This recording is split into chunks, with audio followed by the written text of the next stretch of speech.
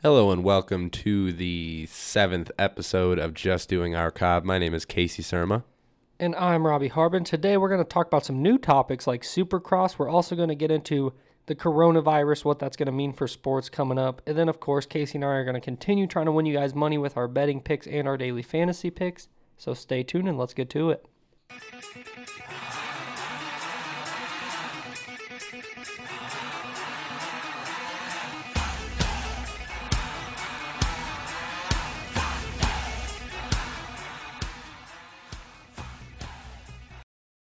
All right, Casey. So for the first time this weekend, we actually got into some Supercross. And so we're going to talk about that. They just had a race down in Daytona. Casey, you obviously watched it. What'd you think about it? It was exciting watching Eli Tomac and Ken Roczen go head-to-head on that last turn going around. Supercross is just a super interesting sport because it takes so much more than just your traditional motorsports where you're just sitting in a car or if you're going on a straightaway in a drag car or whatever. They're going speed on dirt, and every part of their body is key to their bikes moving in certain directions or how they handle bumps. So it was just really exciting to see those guys push it to the absolute limit and go for the checkered flag. Yeah, like you mentioned, there's no pit crew or anything for these guys. It's just them and their bodies putting it out on the line, making incredibly sharp turns. You have to go over some crazy jumps that obviously you don't need to in drag car or NASCAR or anything like that, or drag racing. But Ken Roczen actually led for most of that main event, it seemed like, until Eli Tomac kind of came and took it from him in the end. Obviously, Roczen ended up finishing second, which you can't be too disappointed by, but he looked like he was going to win the whole thing. Yeah, this was Eli Tomac's 5th win of the season and his 4th win at Daytona's Supercross event in his last 5 starts. So, he definitely came out of nowhere towards the end of that race. It looked like it was Roczen the whole way. And all of a sudden, Eli Tomac comes out of nowhere and takes the checkered flag. It was just really exciting to watch him go at it with Roczen, two of the best in the class. I did a lot of research on Supercross this weekend to kind of understand what this win meant for Tomac. He has a really good chance now moving up the standings to win a championship this year. It'll be really exciting to see what they can do. Yeah, Roczen, obviously you talked about the number of wins for Tomac, and Roczen was looking for his 4th win this weekend and probably would have overtaken Tomac in those 450 SX point standings, but Tomac still leads.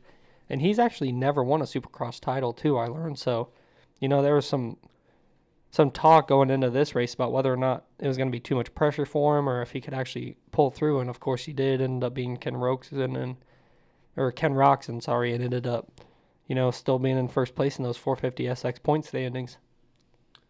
Yeah, now overall, Tomac now leads the point standings over Roczen by 3, and with Webb 23 more points back. It's far from over, but Tomac is not buckling this season by any means. It'll just be exciting to see throughout the rest of the season where Tomac goes and if Tomac can actually win the championship this season. Yeah, I agree, and now that, we've both kind of gotten into Supercross a little bit, maybe we'll actually pay attention to it. We'll definitely update you guys on whether or not Tomac ends up getting it done or not. Yeah, it'll definitely be an exciting season to watch with these two top competitors in the sport going head-to-head for the rest of the year. All right, Casey, let's go ahead and move on to some trade talks in the NFL, but not the ones that you guys might think. We have some possible trade talks about ESPN signing Peyton Manning and then trading for Al Michaels from NBC. What the heck would that even look like? I have absolutely no clue. I was researching this weekend because it's just such a weird thing. You see it in sports. You see it different. Even coaches sometimes it's a little obscure, but coaches in sports get traded like Gruden and stuff like that. But you never hear of a major media outlet trading one of its headlining person to another media outlet. Like what would that look like? Would they send Booger and like a first round or a protected first round pick? Honestly, like what are you going to trade? I'm thinking you trade Booger and probably cash considerations. Pay off some of that Booger salary. I can't believe you talked about coaches getting traded and brought up Gruden and not Bill Belichick. I completely forgot about Belichick getting traded. Yeah, from the Jets to the Patriots. Yeah, after he said he wouldn't coach after, 5 days as the coach of the Jets? Yeah, something like that. Yeah, I think, obviously, Al Michaels and Peyton Manning would probably be a dream team for Monday Night Football, especially compared to what we had. You go back a few years, and Gruden and Tirico were really good together. Obviously, Gruden was a phenomenal color commentator, despite despite saying man just about every other word. But, Al Michaels, one of the great broadcasters, announcers of all time. And if they could end up landing him for Monday Night Football, which Sunday Night Football is the most watched television program of the week, nearly every week during football season. So I just don't understand why NBC would even give up Al Michaels unless they got something massive in return. But, it's ESPN. What are they going to give you that's massive in return? You're not building for the future or anything. They're not giving you some young stud broadcaster. Yeah, I don't know. Maybe you could throw in say that ESPN would send over, I don't know, $20 million, and they send over Al Michaels. Maybe this is also a move for synergy or different reasons like that, because I remember a couple of years back when Mike Tirico left ESPN to go to NBC, and now he's the kind of moderator and does all the Olympics coverage and stuff. The original goal for hiring him was to take over for Al Michaels. So if they send Al Michaels away or to ESPN, maybe that opens the door for Mike Tirico on Sunday Night Football like they wanted all along, and it kind of works out for both companies. Yeah, that could be it. But, darn Al Michaels never going to retire, it seems like. No, still doing it forever. I mean, Miracle on Ice he called, and that was almost 40. No, that was 40 years ago now. Yeah, 1980. Man, that's crazy. Crazy. That was Al Michaels, and now he's still on the mic every single Sunday night, or possibly Monday night now. Do you believe in miracles? Because I do, because Al Michaels is still announcing. Yeah, he's still good, though. He's still thorough, gets to the point. Great broadcaster. So do you think, let's say the new team, we have Mike Tirico and Chris Collinsworth on NBC. Do we still get a Chris Collinsworth slide in? I think you can't go through Sunday Night Football without a Chris Collinsworth slide in. He's the only one in the business that's perfected the craft. But you can't go in Sunday Night Football. You can't go on with Sunday Night Football without Al Michaels. I think he's more valuable than a Chris Collinsworth slide-in. I don't know. I've talked to many sources about this, and they say that the Chris Collinsworth slide-in is the most valuable part of that broadcast. Who are those sources, Casey? My friends at NBC Sports. I'm not going to reveal names because I don't want to put their jobs in jeopardy. All right. Well, since we're getting a dead end out of Casey, it seems like on his sources, let's go ahead. Let's move on to the XFL recap of the week where, we saw Cardell Jones end up getting benched against the St. Louis Battlehawks. I believe it's because he threw an interception and has struggled these past few weeks, where Casey might think it's because he's still going to the NFL. Casey, what do you think? Yeah, we talked about this a little bit earlier in class, and I think that it's because he's getting that NFL contract that I thought was actually going to happen a couple of weeks ago. I really think that he's still NFL bound. I'm just joking. There's no way. That was a bad quarterback take. We talked a little bit about my bad quarterback takes and how if any front office wants to hear about what I think on a quarterback, they should do the exact opposite, go away. Every one of my ones turn out to be busts. So I'm just going to stop talking about quarterbacks. Yeah, so just to give you guys some insight into Casey's quarterback takes, he was telling me this weekend that in that 2017 draft class with Mitch Trubisky, oh, you got to air it out, huh? Deshaun Watson, and Patrick Mahomes, the NFL MVP, Super Bowl winner, Pat Mahomes, he thought that Davis Webb would be the best quarterback out of that class. The jury's still out on if he could be the third best quarterback from that class, though. Honestly, if he wins a Super Bowl as a starter, he could pass Deshaun Watson probably. Well, Trubisky, he's already better than Mitch Trubisky, just sitting on the bench. Exactly. He doesn't have to worry about him. All right, but let's go ahead and talk about quarterback play some more in the XFL.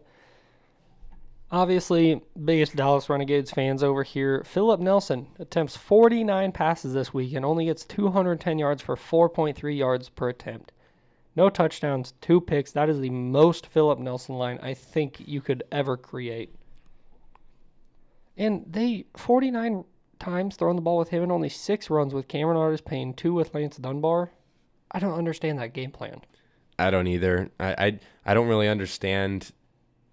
I know Hal Mummy's the air raid guy. Like, he's the guy that runs the air raid offense. But when you got a quarterback like that can't run that offense, that needs to get the ball out fast, get it downfield, in an offense like that, don't run that offense. You have Cam Artis-Payne, probably the best back in the league. Just feed him the ball and hope that he can go to work on the ground, because you got to go away from your philosophy sometimes, especially if you're playing a borderline punter at quarterback that has no business being out there at all. I mean, free Eric Dungy for all I care. At this point, I just don't know what they would do in their quarterback situation. Well, they did let Lance Dunbar attempt to pass, and his rating was only he threw an incompletion on his one pass, and his rating was only 11 points lower than Philip Nelson this week. I mean, honestly, why not let free Lance Dunbar? Let him go. Let him air it out this weekend. Tell you what, the one thing I did like about the XFL this weekend is we are finally seemingly starting to get some points. You had the LA Wildcats beat the Vipers 41-34. You had the Roughnecks beat the Dragons 32-23. We might see some games in the XFL starting to go over here, Casey. It seems like some teams are starting to figure things out on offense. Yeah, that's for sure. I think we all kind of anticipated after that first week of games that we weren't going to get the finished product yet of what the XFL was going to look like year in, year out. And I think this is going to be a yearly thing because those top talent players like Phillips and Phillip Walker and all those guys are going to be going on maybe to professional contracts and might not be in the XFL next year. So it's going to take a while every single season for these teams to really build their offense and get comfortable in games, especially with no preseason and just a couple live scrimmages. But I really think over the next couple of weeks, we're going to see these offenses expand and a lot more overs are going to be hit in the XFL. Unless you're a Renegades fan, because with Philip Nelson, they're never scoring points. Yeah, we're going back to 1940s football with the Renegades without Landry Jones. Tournament, talking about, who we like to end up getting over the bubble, getting into the tournament. Let's go ahead and start with some of the teams that are currently in the last four in, according to ESPN and Joe Lunardi. So in that, we have Stanford, Indiana, Texas, and North Carolina State. That's an interesting last four in. NC State's a very interesting case for me, too, because it's very rare that we see an ACC season like this where there's only a confirmed 4 teams are 100% in the tournament. They would be the 5th team in, and as you said, they're the last 4 in. So it's just tough because the Wolfpack ended the regular season blowing out Wake Forest. They improved to 19-12 on the season. 10-10 in the ACC, and they only have 4 Quad 1 wins, and their 8-10 record against top 2 quads is not really anything to go running home about. I mean, they're an interesting team, and they could use a very big ACC tournament to kind of bump their way in, because if they falter and they lose in the first or second round of that ACC tournament, I think they're out. Yeah, I agree with you because, obviously they had their big win just a few weeks ago against Duke, 88-66, blew them out of the water, but, they also had some tough losses on the year. They got beat twice by North Carolina, who is the number 14 seed in the ACC, which is crazy to say that it's North Carolina, the last seed in the ACC. But those aren't losses that you need on your resume if you're North Carolina State you're on the bubble. I agree that they definitely need to win some games here in the ACC tournament. They have the winner of Wake Forest and Pitt, the 12 and 13 seeds, so hopefully they'll be able to win that game, and if they do, they get a rematch against Duke, who obviously is the number 4 seed currently and our pick to win the ACC tournament. But North Carolina State, considering they're in the last 4 in, you at least got to make that game close, because if they get blown out by Duke, they could easily slide out. If they beat Duke, they're probably a virtual lock to make it. It really depends on that game. Obviously, they have to get past Wake Forest or Pitt, but another team I'm interested to see kind of what they're able to do is Texas. They got the 4 seed in the Big 12, which is the Big 12 is so weird this year because you have like the 3, 4, 5 seed of Oklahoma, Texas, Texas Tech, which are kind of on the bubble altogether. But then like the 6 seed is West Virginia, but they're a lock to make the tournament already. But Texas does play Texas Tech in that first round. They're going to need some help. They split the series with Texas Tech this year, lost 1-1, which their win against Texas Tech on the road is probably their best win of the year. But they had a really bad loss in a 30-point loss to Iowa State that they were just blown out of the water. And Iowa State is not good this year. They're the 9th seed out of 10 in the Big 12. So I think Texas really needs to beat Texas Tech again in the tournament to solidify their spot. Yeah, this is definitely a very interesting year in college basketball overall. Like you said, there's teams in here that have had some atrocious losses that in years past would pretty much kick them out of the tournament. One team that I'm very interested to see, and Lenardi notes them as like the last four in, or the last four with buys, and that is Marquette. Marquette is very interesting to me because in the earlier point of the season, if you would have asked me in January where Marquette stood on if they were making the tournament or not, I would say they're a sure lock. They're probably going to be a 7 or 8 seed, maybe a little lower, maybe a little higher, but they're definitely going to make the tournament. They're not going to be in a play-in game, but they have been rough recently. They have lost the last three games of their regular season and lost 6 of their last 7 games. So they're sitting at 18-12 on the season with an 8-10 mark in the Big East. Now, the Big East, granted, is a very tough conference this year. Might be the toughest in all of college this year. It is. So that's not going to be taken lightly by the committee. But a loss to St. John's and DePaul, that's rough. That's going to, and especially if they go into the conference tournament and lay an egg, it's not going to look good on Marquette. You know, I'm pulling for Marquette just because obviously you want some of that star power to make the NCAA tournament. Like, I think Marcus Howard is a tremendous player. I mean, he's obviously among the top players in the country, the top scorers in the country. So hopefully they can come through in the Big East tournament. Obviously that's going to kind of make or break a lot of what they end up happening because Marquette plays Seton Hall in that first round. And Seton Hall is obviously a good team. They're the 3 seed in the Big East. So if you can get past Seton Hall, that would be huge for Marquette. That alone would probably solidify them into it, especially because they'll play Villanova most likely in the semifinals, and if you can keep that game even just semi-close, that should be good enough with a win over Seton Hall, so that is an interesting team to watch. Yeah, I think the win over Seton Hall 100% gets it done because that's the one.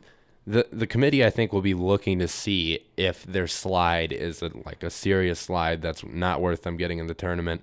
But if they're able to go out there and beat a Seton Hall in the conference tournament, I think that just 100% solidifies that they'll be in the tournament. One team that Lenardi has in his first 4 out that I'm kind of interested in is Memphis because I don't think Memphis should make it. After they lost James Wiseman, after that game that they had James Wiseman for, this team was never all that good without him. Their best win did come against a pretty good Cincinnati team who ended up with the number 1 seed in the American, and that was a 60-49 win, so they really held them in check, but they lost a game to Tulsa 80-40. That's crazy. They were doubled. Their points were doubled by Tulsa. And Tulsa is the 3 seed in the American given that. But I can't imagine, that would be the equivalent of the Big 12, West Virginia getting beat 80-40 to Oklahoma. No, those teams should be a lot closer than that. So Memphis does play ECU the first round. If they do get by ECU, which I believe they should, they'll end up getting a rematch with Tulsa. If they can show that they're a different team from that loss and kind of build on it and even beat Tulsa, then maybe put them in the conversation, but right now I think they're outside looking in. Yeah, it's a really tough thing for Memphis, too, because, early in the season, everyone was projecting them to be maybe 1 or 2 seed in the tournament. And then, obviously, the Wiseman thing happened, and the team didn't really mesh the way that a lot of fans would have hoped, so it leaves them here. But, they do have the star power and the potential that if they were to get into the tournament and make some noise, it would be good for college basketball. There's a lot of 5-star recruits on that team that a lot of people were looking forward to seeing play this year. So I'm definitely rooting for Memphis to make in from a viewer's perspective, but I could see why the NCAA would feel a different way. Yeah, then with Penny Hardaway at the coach, too, that's just more name recognition, as what you obviously want as much as you can get. Another team in that first 4 out is Wichita State. They have 2 pretty decent wins on the year that can kind of be considered their best win. They beat Oklahoma and they beat Memphis early on. Their worst loss, though, they lost by 30 to Houston, which obviously Houston has been a great team, but man, we're just talking about these games where these teams just seemingly do not show up and it might end up killing them.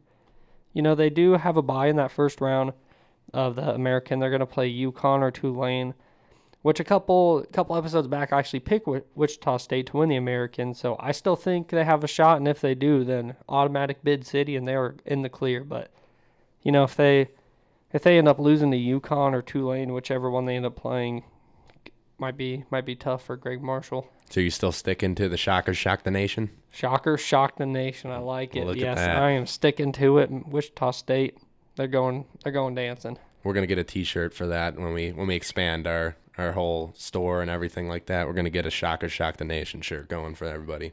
Once we get verified on Twitter, all that merchandise is coming your way. Yeah, it's coming soon. It's in the works. I sent in the thing for verification on Twitter, so we're gonna have a verified Twitter account possibly Probably not, but you never know. All right, Casey, you got any other teams you're looking at? Yeah, I'm going to go with Rhode Island. They're a very interesting team. Atlantic 10, obviously very top-loaded with Dayton, but I think Rhode Island has a really good chance to make it in. They avoided an absolute disaster on Saturday by beating UMass, which is one of the worst teams in the top 200 of college basketball teams, by 1 on the road on Saturday. They would have to. The thing with them is that they have the credentials to make the tournament, but the only way they make the tournament is if they beat Dayton in the A10 tourney, which did not go well for them at all this last week when they were on upset watch against Rhode Island.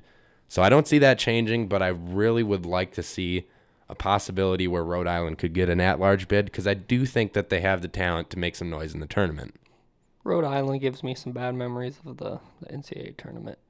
Yeah, they're always a notorious upset watch team for the tournament. Well, because a couple years ago, they played Oklahoma in that first round as, I want to say, a 7-10 matchup, and Trae Young had a great game, and that was his freshman year, and only year at Oklahoma, but Rhode Island ended up beating them, so I'm always rooting against Rhode Island now. I have to. It's in my blood. It seems like those teams like Rhode Island, Stephen F. Austin, all those weird, like, smaller scale Division I teams, if they make the tournament as like a 12, 11, 10 seed, whoever the 3, 4, 5 is, better watch out, because it seems like they're always ready to make some noise. And I'm automatically picking them to upset as well. Oh, always, yeah. You see those guys in your 5 versus 12 matchups, you pick that 12 every single time. It's like the new VCU back when they had Shaka Smart. Yeah. Always an upset. You could always count on VCU coming in. Those pesky A10 teams. Yep. Those A10 teams. Those A10 teams. You got any more upsets, you think? You know what? I think I'm okay for now. I am very excited, obviously, watch all the conference tournaments and see how different things play out. A couple other teams that I was kind of looking at are Stanford and Indiana, but I think they're a little bit better off getting in. I think Stanford just needs to keep it close against UCLA. Indiana obviously has to beat Nebraska, which that's easy. But then they play Penn State, so keep that game close, maybe win it. I think those two teams will probably finish inside the field of 68. Yeah, I agree with that. Another team that I'm really looking at for the Big Ten perspective, a lot of people already have them written into the tournament. No problem with that at all, but Rutgers. And only because I say that is because I am 100% not confident in any Rutgers sports team. If they go into that first round of the tournament and they lay a 30-point loss to any of these lower-seeded teams that they get matched up against, that is an ugly, ugly loss that I don't think the committee would be too forgiving of them for, especially with 9 teams, possibly 10 teams already 100% in. That could really hurt Rutgers, a loss like that. Yeah, it could, but hey, I think they're probably going to end up losing just because Nebraska is going to go on, win the whole thing for the Big Ten. Get that automatic bid. How big of a crap show would that be if Nebraska, just speaking theoretically, not because we're in Nebraska or anything, if a team like that, or Northwestern even, would go and get the auto bid for the Big Ten, how much of a crap show would the committee have after that, trying to pick these teams out? See, I think Nebraska's would be even more insane because they're on a 16-game losing streak. And then to go into the Big Ten tournament, win, 4 or 5 of these games against some of the top teams in the country, because you're going to have to get through, a Michigan State, a Maryland, a Rutgers, which are obviously all great teams, Wisconsin. If Nebraska especially, obviously Northwestern would be an absolute surprise. If either of those teams win the automatic bid for the Big Ten, I might have to retire from just doing our job.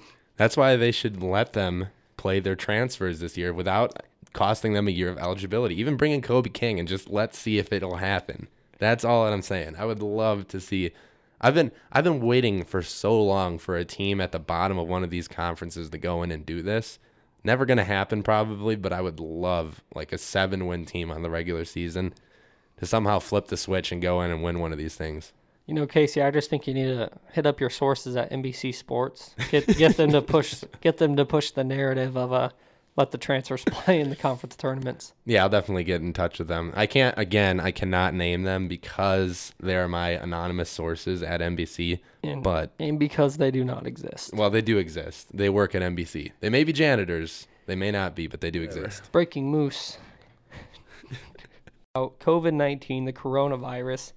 You know, obviously there's been so many implications on what might happen with sports. LeBron James came out and talked about how, you know, he doesn't want to play in an empty arena because he does it for the fans. He loves doing this because of the fans. And, you know, I imagine a lot of athletes feel that way and love to have the support of the home crowd behind them. But we might get to a point where we're watching fanless games like that Orioles White Sox game, correct? Yeah, after like the a few riots. years ago, after the Yeah. riots. Mm-hmm. We might get to the point where that becomes an everyday thing for a little while. And honestly, like, if this thing, we were talking about it earlier, like, if this thing stretches past, like, that brink of, like, 2 weeks where everyone's saying we're not going to do things for 2 weeks, and if it doesn't go away and they have to keep this thing, like, what does home field advantage in the playoffs for the NHL and the NBA? Like, if it gets to that point, like, what's the difference of playing in a Milwaukee, or say the Milwaukee and the Lakers make it to the finals? What's the difference in having home field advantage in that case? Familiarity and travel. That's about it. Honestly. Like, if there's nobody there, I don't know what the exact stipulations will be as far as media goes, because I've seen that some might let media in, some might not. But if we get to that point, who knows? But yeah, that's literally the only thing I could even think is, like, obviously Giannis is going to be more familiar with the Bucks arena than with the Staples Center, but it's really very, very minuscule difference. And, like, we could even get down to nitpicking, like, different things. I mean, free throw shooting could go down because you got a whole different backdrop behind the basket. So, Do you think percentages would drop or rise, though? Because if you're an 80% free throw shooter, you have no one trying to distract you and stuff behind you, and it's literally just you. You think those percentages would go up or down? it's a different backdrop, but I think now that you said that, with no fans there heckling you and stuff like that, I think it might stay the same, because there is the variable that you're not used to shooting free throws in just an open gym in a game scenario. So I don't know. It's definitely interesting. Because, like, a lot of athletes are obviously used to hecklers and stuff, but they can still hear them. And I'm sure that a little small part of their brain still realizes what they're saying. So that would be interesting to see if that actually happens, how it affects free throw percentages especially. Because obviously on field goal percentages, that's a lot less about the crowd, a lot more about the defense and how contested you are. But free throw percentages is just you in the basket. Mm-hmm. And there's no momentum swing, because, like, usually in a basketball game, I mean, you're trailing and you get a fast break and there's a dunk. Place goes wild, and that fuels that team to usually go on a run.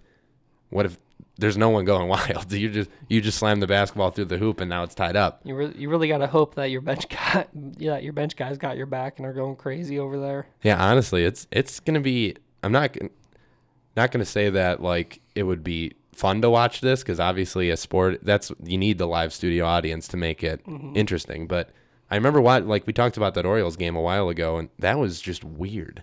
Like, you know, you hear everything. You hear the crack of the bat echoing off every single seat in the stadium, basically. It's just different.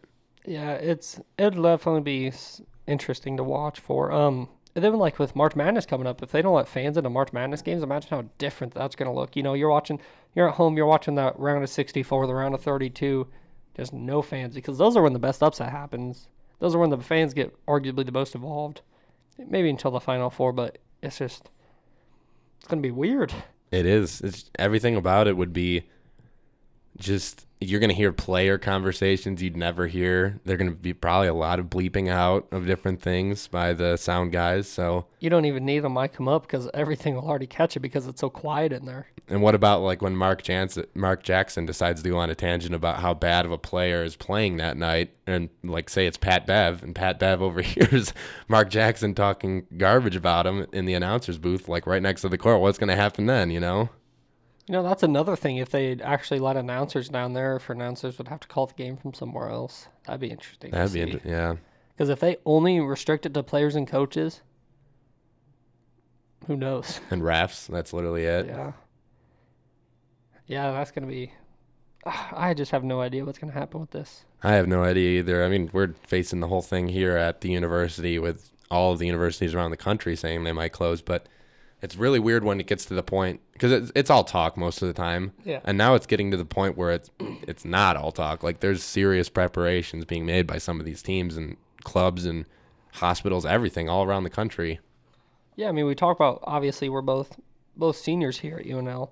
You know, Midland up in Fremont, just about 45 minutes north of here, they're closed for the week because a lady in Fremont contracted the coronavirus on a recent trip to the UK, I believe. So it just takes one person in your city to shut the whole city down. Yeah, it's absolutely crazy. Even with like Ebola and swine flu and everything like that when we were younger, I don't remember anything like this. You know, I was just looking up some swine flu stats the other day, actually, because I was curious. Did you know that 1 in 5 people were affected by the swine flu out in the world? Including the U.S. too? Yeah, 20% of our population was infected by the swine flu. I don't even remember that. I don't remember anyone getting infected by it. Yeah, me either. That's crazy because you think about it. We were in elementary or middle school at that point. I think like 5th grade, 6th grade when it happened. Somewhere in there, yeah. And so in a class of 20 to 25 kids, 4 or 5 of those kids are supposed to be getting infected by swine flu. That's insane. That is. I remember the vaccine we all had to get in school, and that's about it. I don't remember anyone getting it. It's crazy. Yeah. All right, well, let's go ahead and move on to the first part where Casey and I try to win you money before getting into our betting picks here soon. But go ahead and we'll start out with some daily fantasy. Of course, as usual, I'll be talking to NBA. Casey will be talking to NHL. Then we'll end it both talking about some of the XFL plays we like. So I'll go ahead. My first NBA pick is Duncan Robinson. He's not exciting to watch, unless you love shooters, and he's great. But he's a small forward. He's an average-looking white guy on the Miami Heat. But over his last 3 games, he's averaging 29-plus fantasy points per game. He shot 7 of 11, 8 of 14, and 9 of 12 on threes. That is just insane numbers. He's 3rd in the league in effective field goal percentage, behind only, I believe, Rudy Gobert and Mitch Robinson, which is nuts. They play the Knicks and the Bulls at home. The Heat are nearly unstoppable at home. Two easy teams. Duncan Robinson should continue to just be on fire. Another player I like is a little bit more of an exciting shooting guard, Donovan Mitchell for the Utah Jazz. In 7 of his last 8 games, he's dropped 33-plus fantasy points. He's obviously still their main scoring option, and the quantity is absolutely there as long as he's making his shots.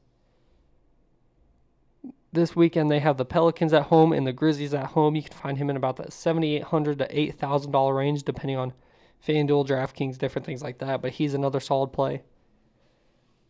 And the last guy I'm riding with is Christian Wood, who I'm going to continue keeping on until he slows down, because he has not had a game under 37 fantasy points since February 10th. Nearly a full month of just major production. His salary still hasn't even topped $8,000. So out of the center position, he's as good as you can get. High field goal percentage. He's going to score a lot of points. He's going to grab a lot of rebounds. He takes care of the ball fairly well for a big man. Great play, Christian Wood. He can win you a game alone nearly. Casey, who you like in the NHL? This week it's going to be a lot of pretty much anyone on the Avalanche or the Oilers. I mean, over the last 4 games for Gabriel Landeskog, he has 3 goals and 6 assists. He's just been an absolute beast. Same with Nathan McKinnon, 2 goals, 6 assists in his last 4 games. I mean, that top line in Colorado is scoring like nobody's business right now. Another guy that I really like on defense, Torrey Krug, 1 goal, 3 assists in his last 3 games for the Bruins. He's typically on that top pair of defense, and he's usually out there skating with the ones all the time in Boston. So he's definitely a plug-and-play guy that you can expect to get maybe an assist, possibly even a goal for you on some nights. The other guy, I mean, if you're following the NHL at all, you know about Mika Zibanejad in his last 3 games. 3-game goal streak, which included a 5-goal game last week. Absolutely incredible. He's got no assists in this time, so don't expect him to help on anyone else's goals. But he is putting the puck in the back of the net at an incredible rate right now. Another guy that I really like, a little bit of a lower salary guy, but another Edmonton Oiler. Ryan Nugent-Hopkins continues with 2 goals and 5 assists in his last 4 games. He's been an absolute force for the Edmonton Oilers. He's going to be a cheaper salary guy than McDavid and Draisaitl. So he's definitely a plug-and-play guy that you can expect to continue to score at this rate because of the guys who he plays with, and he's got the offensive capability himself. Darnell Nurse, defenseman for the Oilers, also has 6 assists in his last 4 games. I mean, when you got a team that's scoring at that high of a rate in their last couple games, you're going to have defense that's going to chip in and get assists and those little helpers that don't always show up on the TV screen, but they show up in the stat sheet and they show up in your daily fantasy scores. So they are definitely Darnell Nurse. You definitely need him in your lineup. Now let's move on to the goalies. Carter Hart has 5 wins in his last 5 starts, so you can expect that extra 12 points on FanDuel from him. I mean, the Flyers have been on an absolute tear. He's got a .940 save percentage, no shutouts, but he's pretty much stopping anything in his path. Another guy, Connor Hellebuck for the Winnipeg Jets, 3-1 in his last 4 starts with a .964 save percentage and 2 shutouts. He's a guy that you can play reliably every single night, and most of the time expect him to come out with the win, if not good save stats. I mean, that's what you can expect when you pay a premier goalie like that, when you pay top salary for a premier goalie like that. But yeah, those are some of my guys that I'm really looking for this week. What do you got in the XFL, Robbie? Casey, again, I'm riding with one of my boys from last week, Taylor Cornelius. He just had 300 yards, 2 touchdowns in his last game.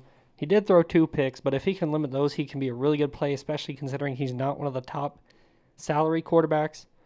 A guy I think is an absolute must in every lineup is Cam Phillips. He has 8 touchdowns in his last 4 games for the Houston Roughnecks. P.J. Walker's obviously been balling, maybe even the XFL front runner for MVP, who knows, but he loves Cam Phillips. Cam Phillips is the number 1 wide receiver on what is pretty much the number 1 offense in the XFL. Great play. In my last pick, I'm going with Cardell Jones. I think he comes off the bench. I don't actually. I'm going with Jarrell Presley of the DC Defenders. He seems to have established himself at the number 1 running back spot for the Defenders. He had 15 attempts for 107 yards over Donnell Pumphrey in this past week. He seems to be getting a lot more touches, being really productive with them. With a guy like Tyree Jackson at quarterback, I think they might try to run the ball more, so I really like Jarrell Presley for this week. Casey, what do you got? Yeah, I'm going to stick with DC Defenders this week because, as we all know, they're playing our Dallas Renegades. I'm going to go with the defense that you need to play this week in the XFL, the DC Defenders. They held St. Louis last week to only 6 points on offense, a team that was pretty consistent in scoring every single game they were in coming into last week. And they shut them down pretty well. I can't imagine Philip Nelson does anything against this defense, and the Renegades are certainly going to struggle. So the DC Defenders defense is one that you absolutely need in your lineup next week. Another guy that I had early in the season as an MVP type guy for the LA Wildcats, Josh Johnson. He had an absolute crazy game this week, 4 touchdowns. I mean, he's back. Josh Johnson is officially back. I know my quarterback takes. I know you're about to say it, Robbie. They are not that great, but I'm gonna hop on the Josh Johnson bandwagon. Not saying he's going to the NFL. I'm not doing anything like that. That's what I was going to ask. No. Is he signing an NFL contract next week? No, he is staying in the XFL, but I think he's going to have a really good, solid second half of the season. Hoping against it, though, because obviously I want the Renegades to make the playoffs, and I think they can when Landry comes back, but a team like the Wildcats could certainly hurt our chances. All right, now it is time to move on to those betting picks. Starting with our lock of the week, Casey has been on fire lately. He is 5-1 on his lock of the week picks. I've recently improved to 3-3, which I'm happy about. I've won my last 2. Over the past 2 weeks, I am 5-1 in NBA picks, so I have some more NBA picks for you guys today. But let's go ahead, Casey, start us off with your lock of the week. The part of the reason I've been 5-1, as all of our listeners know and you know, Robbie, is I've been piling on the Timberwolves. And I'm going to do that this week, but I'm going to pull for the Timberwolves. On Friday night, the Oklahoma City Thunder will not cover the spread at home against the Minnesota Timberwolves. This is a bold pick, and I hate going against my strategy. I mean, OKC is the best team in the league at covering, but at home, they are 17-16-1 covering the spread. And on the road, Minnesota is 15-15-1 against the spread. But at home, Minnesota is the league worst 6-22. Part of the reason why they're at the bottom of the league against the spread. But I just have this feeling that the spread's going to be huge because Vegas knows what this game means for the spread, and it's going to be a huge margin. And I don't know. I'm just really hoping, and I have a feeling that the Minnesota Timberwolves, who have not technically let me down yet, I've been right on the Timberwolves so far the last 3 weeks. I am picking that the Minnesota Timberwolves will cover the spread in Oklahoma City on Friday. Did the Timberwolves have a home game this week? No. That's why. That makes sense. Yeah, that's why I did not bag on the Timberwolves this week, because I couldn't find one. I've been riding the Sacramento Kings on the road for the past couple weeks because they're one of the top teams at covering on the road, but they also do not have a road game this weekend, so I had to shift gears a bit. I'm taking the Miami Heat at home against the Chicago Bulls. Miami covers a league best 67% of the time at home. They are insanely good at home. The Bulls only cover about 46% on the road. I think the line is going to be a little steep, depending on Jimmy Butler did just suffer a toe injury, so if he plays or not, that might make the line a little steeper. But regardless, I do like the Heat at home because they are just nearly unstoppable, especially against the spread at home. Casey, give me a couple other games you like. Looking back to hockey, I've been also bagging on Detroit every single week, and I'm going to do it again. Detroit is going on the road to Tampa Bay. They're the league's worst team against the spread. It is going to be tough for them to cover against the Lightning on the road. But if there's any Red Wings fans out there that want to throw money on Detroit, I will tell you it'll be a very large puck line. The puck line will be huge, so it'll be very tough for Tampa to make up like a 3-goal puck line against them, but I just think the talent gets them over the top, and I like Tampa against Detroit. My tricky thing with NHL is I always feel like whenever I bet a game, there ends up being an empty netter. That does not go my way. It's tough. It's a variable that you can't really count on before the game, and it always seems to bite you. All right, so a couple other games I'm looking at. Like I said, I'm sticking with my NBA because I have been extremely hot over the past couple weeks. I'm taking the Atlanta Hawks at home against the Cleveland Cavaliers. The Atlanta Hawks are actually the third best team in the NBA at covering home, which is kind of crazy because they're not good. And Cleveland is above average on the road, but they're nowhere near the Hawks at covering on the road to where the Hawks are at home. And then the other game I'm going with is the Bucks at home against the Celtics. That shouldn't be too big of a spread, actually, because obviously the Celtics have been great, and they're third best at covering on the road. But on the opposite end, Milwaukee's the fourth best covering at home, I think. Giannis, obviously, they just lost to the Lakers. Then he sat and they lost to the Suns. I think he's going to try to get them back on track. I think that's going to be a key game for them, so I do like the Bucks at home. That's a good pick. I have another one in the XFL I got this weekend. Hammer the under in the DC Roughnecks game, or the Renegades game. Just absolutely hammer it. You got two teams that can't score. Just bottom line, just hammer the under. I don't care how low it is. I believe it's 0.5. Honestly, even at that point, I could see a 0-0 tie between these two inept offenses.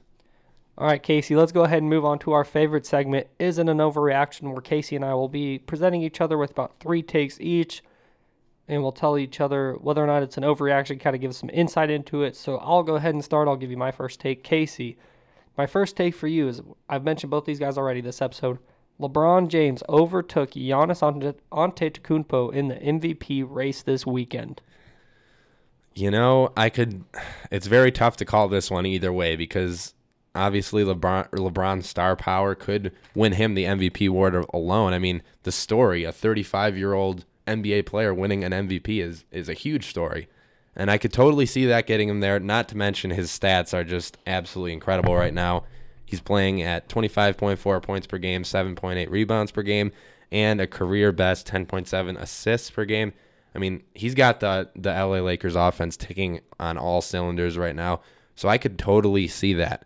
But I just do not see them not giving it to Giannis in this case. I mean, Giannis is averaging almost 30 points per game, 13.8 rebounds per game, 5.8 assists. And I mean, even though he just lost in LA to LeBron, he's just, without him on the Milwaukee Bucks, they are not, they might be at the level that the Orlando Magic are if he was not playing the season. I just can't see them not giving it to Giannis, the league's best team, best player on the league's best team. But if you take Giannis off the Bucks, you still have a core of Eric Bledsoe, Chris Middleton, Brook Lopez. If you take LeBron off the Lakers, I mean, I think that team's probably worse because you have Dwight Howard, JaVale McGee.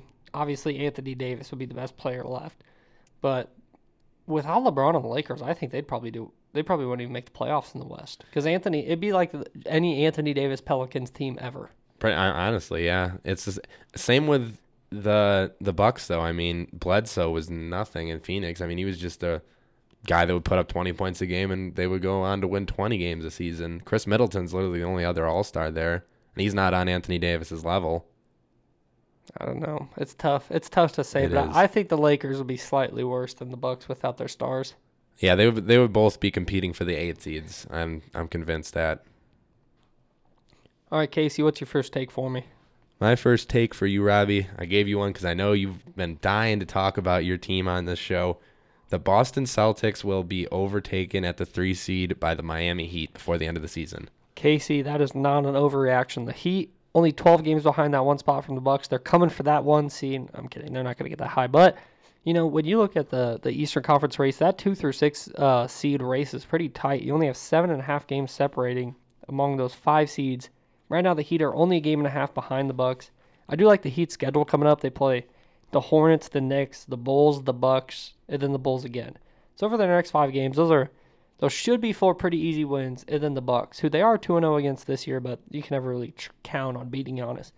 Whereas the Celtics, over their next 5, they have the Pacers, the Bucks, the Wizards, the Bulls, the Knicks, and then they also have the Raptors and the Nets after that, so technically for their next 7. So I think the Heat have a little bit of an easier schedule left. Obviously, the Celtics are the better team on the road, posting a 19-12 mark to the Heat's 14-19. Both teams are phenomenal at home, so I think the Heat need to figure out how to win some road games, but Casey, them overtaking the Celtics for that 3 spot is not an overreaction. Yeah, especially with the way Boston's been playing lately. It's been probably a shock to a lot of Celtics fans. All right, Casey, my next take for you is that the XFL, our love, our true passion for this show, the XFL needs more shootouts. They need any, honestly. I mean, the shootout at the end of watching that LA Wildcats game and the Vipers game was very exciting. And it's really a lot. In a game like that, it's almost a shame that it does not go to overtime, because that overtime is set up for even more exciting football. I mean, 10 plays combined from inside the, 10-yard line, I think, for overtimes. I mean, it's just absolutely exciting football. I mean, just like the hockey shootout. So it would be great for the XFL to get more of those type of games. I'm sure it'll draw in viewers, it'll draw in new people. I mean, the type of games like that where there's so much offense is what the XFL should be built on. And I think what the goal is what they're trying to achieve. So, yeah, that is not an overreaction. They do need more games like that in the XFL, because I'm sick and tired of watching the Renegades put up 6 points on offense every week. With Philip Nelson, you better get used to it, though. Yeah. I'm saying free Eric Dungy. I know I've been wrong about QBs. Free Eric Dungy. All right, Case, what you got next? All right, my next take for you, Robbie, is that the NFL free agency will be the most exciting it has been in years. Not an overreaction. And there's a few reasons why. Obviously, 2 words, Tom Brady. Can't look up any sports media anywhere without seeing Tom Brady's name. But this is probably the best free agent quarterback class we've had in so long, which obviously quarterbacks are probably the most exciting piece of free agency. You got guys like Amari Cooper. We just talked about Frank Clark, some other superstars out there in free agency. I'm also interested to see what the CBA is going to do to this, because, it seems like if it does get passed, they're only going to limit one of the franchise or transition tags. So, if the Cowboys want to use a transition tag and a franchise tag on a guy like Dak Prescott and Amari Cooper, they'll only end up being able to do one of these after the Saturday comes through there. So they're going to have to pull after the Saturday vote of the CBA comes through. So they'll have to pull one off, which means that one of those guys might become a free agent pretty easily. So I'm interested to see how that's going to work out, and I'm excited for it. Yeah, that's for sure. The NFL offseason will be exciting, especially we did that show about quarterback movement a couple weeks ago. So I'm sure that'll be an exciting just overall experience to see where new quarterbacks go. I'm very excited about it. What do you got for me, Robbie? I just want to continue talking about my favorite teams and players today. So I'm going to talk about my boy Buddy Hield. He is not going to be a Sacramento King next season. No, I completely agree with that. He has been mismanaged this year by Luke Walton. I mean, in the month of March, he's only played 25 minutes per game. And I watched, obviously being a Raptors fan, I watched the game last night, and when that team needed a spark, although they did score 39 points in that fourth quarter, and that's what Walton drilled into the media afterwards. We're scoring without him. We don't need him out on the floor in that time of the game. You need a guy like that. I mean, that'd be like the Clippers not playing Lou Williams down the stretch when you need scoring off the bench. I mean, when you have guys that can score off the bench and you can sit your starters down for a couple minutes and give them a rest. That's huge. Buddy Hield has flourished in that role this year, so I completely agree that Buddy Hield will definitely take his talents next year, somewhere else next year, because he's not being utilized properly on the Kings. Yeah, he's really not. Even since he moved to the bench, he's been playing phenomenal, and they're just limiting his minutes more and more, it seems like. But, watching that game, they were down by 3 with like a minute left or something. You have the 3-point contest champion sitting on the bench. Obviously, he's one of the top shooters in the league, and he's sitting on the bench. Even you could hear fans all from the broadcast camera yelling that you have him, put him in. Mm-hmm. Luke Walton refuses. They lose the game. Not necessarily because of that, because obviously who knows what Buddy Hield's going to get in there to do. But it does definitely increase your chances. Yeah, when you have a guy like that on your team, you play him. That's the bottom line. And I just don't understand what Luke Walton's reason for not playing him is, because he is that spark plug that you can they found out this was his role, and this is where he can thrive as a player like that, as like a Jamal Crawford, Lou Williams type player off the bench, and they're not using him. All right, Casey, what's your last take for me? All right, my last take for you, Robbie. It's been one that's been thrown around for a bunch of different talk shows, things like that. We might never see it happen because of traveling, but the NBA needs a conferenceless playoff bracket, meaning 1 through 16, regardless of West and East. You know what, Casey? For the first time, I think, in the history of just doing our cob, that is not an overreaction. We went all takes with no overreactions. But, you're looking at the Eastern Conference. Right now, you have the 8 seed Orlando Magic, the 7 seed Brooklyn Nets, who are both just not that exciting of teams to watch. The Nets have Spencer Dinwiddie. Magic have Nikola Vucevic. They have some talent. But, right now in the West, you have guys like the Pelicans and the Kings, who'd both be above those 2 teams in the East. But that's leaving Zion Williamson at home, Brandon Ingram at home, Lonzo Ball at home. For the Kings, you're leaving De'Aaron Fox, Marvin Bagley, Buddy Hield all at home. I think, and then even the Trailblazers are currently 11th in the West. So the West definitely seems, as is year after year, to be a lot deeper than the East.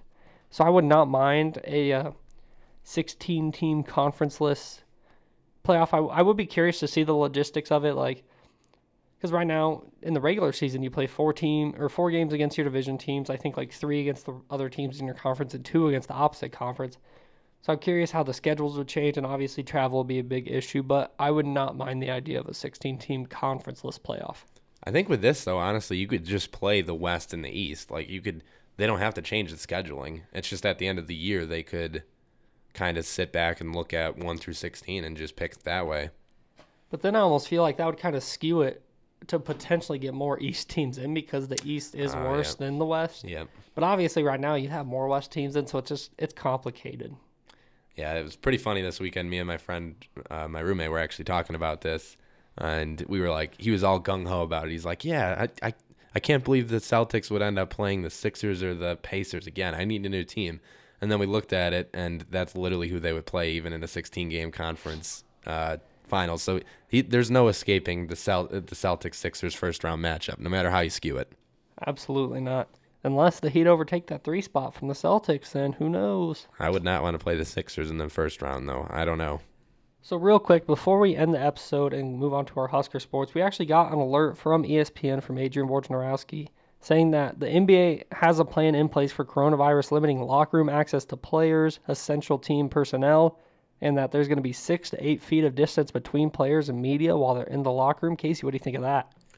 That is absolutely crazy. I mean, we were talking about it earlier. It feels like today is just a breaking news day about everything coronavirus. I mean, possible school closings, NBA. I mean, it's real now, man. It's crazy. Yeah, I couldn't imagine being a reporter and having to stand 6 to 8 feet away from, a guy like LeBron James trying to get a quote or a soundbite. Yeah, reaching out your arm as far as you can. You need to, maybe Taco Fall has a career as a reporter just because of that wingspan. He can actually span at about probably 5 feet. Yeah, come in with your mics taped to a broomstick or something.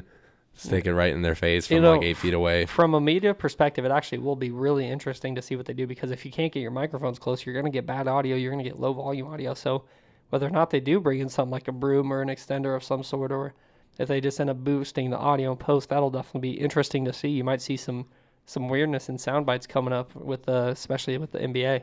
Yeah, honestly, we talked about earlier, it affects everything. It doesn't just affect you don't just think, oh, they're playing an empty arena. There's so much little minuscule details that get skewed when stuff like this happens. You don't really think about it. But now, even like with the media, you were just talking about, I mean, how are your sound bites on TV going to sound? How is this going to sound? How is this going to look? It's crazy. It is crazy, but all right, let's go ahead and talk about Husker sports, and then we'll end the episode.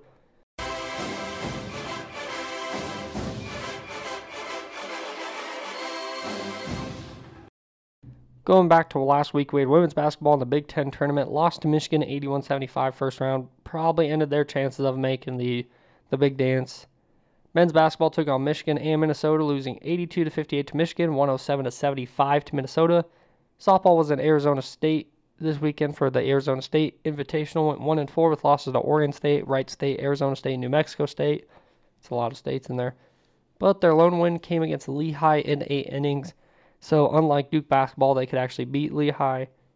Baseball had a home series against Columbia where they went 3-1, only giving up 3, 3, and 5 runs in each game. So pretty solid performances from the pitchers there. And then, of course, our favorite wrestling team was in the Big Tens, finished second behind only Iowa. An amazing showing for the Nebraska wrestling team. Casey, what'd you think? Yeah, honestly, our favorite team on this show, the Nebraska wrestling team. It's going to be interesting to see. I mean, we saw them. We talked about last week them going into the Big Tens with big hopes to upset some teams and to continue on this tear that they were on, and they certainly did that. And Iowa's no pushover either, as shown by the results in the Big Ten tournament. So it'll be really interesting to see what some of these wrestlers for the University of Nebraska-Lincoln can do in the big national tournament. It's going to be really exciting week for wrestling here. And I believe Nebraska did qualify 10 wrestlers for the NCAA championship, so that's taking place next Thursday, so we'll definitely preview that in next week's episode for you guys. And then for coming up also next week, we have baseball taking on Wichita State in a weekend series down in Wichita. Softball is facing Northern Colorado and North Dakota in a few games, men's and women's tennis in action. Men's against Wisconsin, women's at Indiana and at Purdue over the weekend. Men's gymnastics is taking on a meet with Minnesota and Ohio State. And women's gymnastics is facing Denver for their last meet of the season, preparing for the Big Ten championships. Casey, what are you most looking forward to? I'm looking forward to see if, now that baseball's gotten to play some teams maybe a little bit below its level, but a lot closer competition-wise, they're not going out there and playing a Baylor or an Arizona State that's just a great program and not a program in transition, a program winning now. It'll be interesting to see if the baseball team can continue on its tear and if that pitching problem really wasn't as big of a problem as it seems, if they were the level of competition they were playing was just too much for a team in the middle of a transition period. Yeah, that'll definitely be something to watch. I think softball should be pretty interesting too. They've obviously had a rocky start to the season compared to what they want. But, they're back home. They're in Lincoln for the first time. I think this year they're playing Northern Colorado and North Dakota. Should be able to win a few of those games and should be able to put on some strong performances. So that's going to do it for this 7th episode of Just Doing Our Cobb. Remember to join us next week when we will be talking about Selection Sunday after it happens, talking about filling out brackets, some sleeper teams. Also going to preview some of the NFL free agency coming up, make some more official picks like we did with those quarterbacks. And then finally, we will also talk about women's gymnastics going to the Big Ten championships, wrestling going to the NCAA championships. So make sure to subscribe wherever you get your podcasts.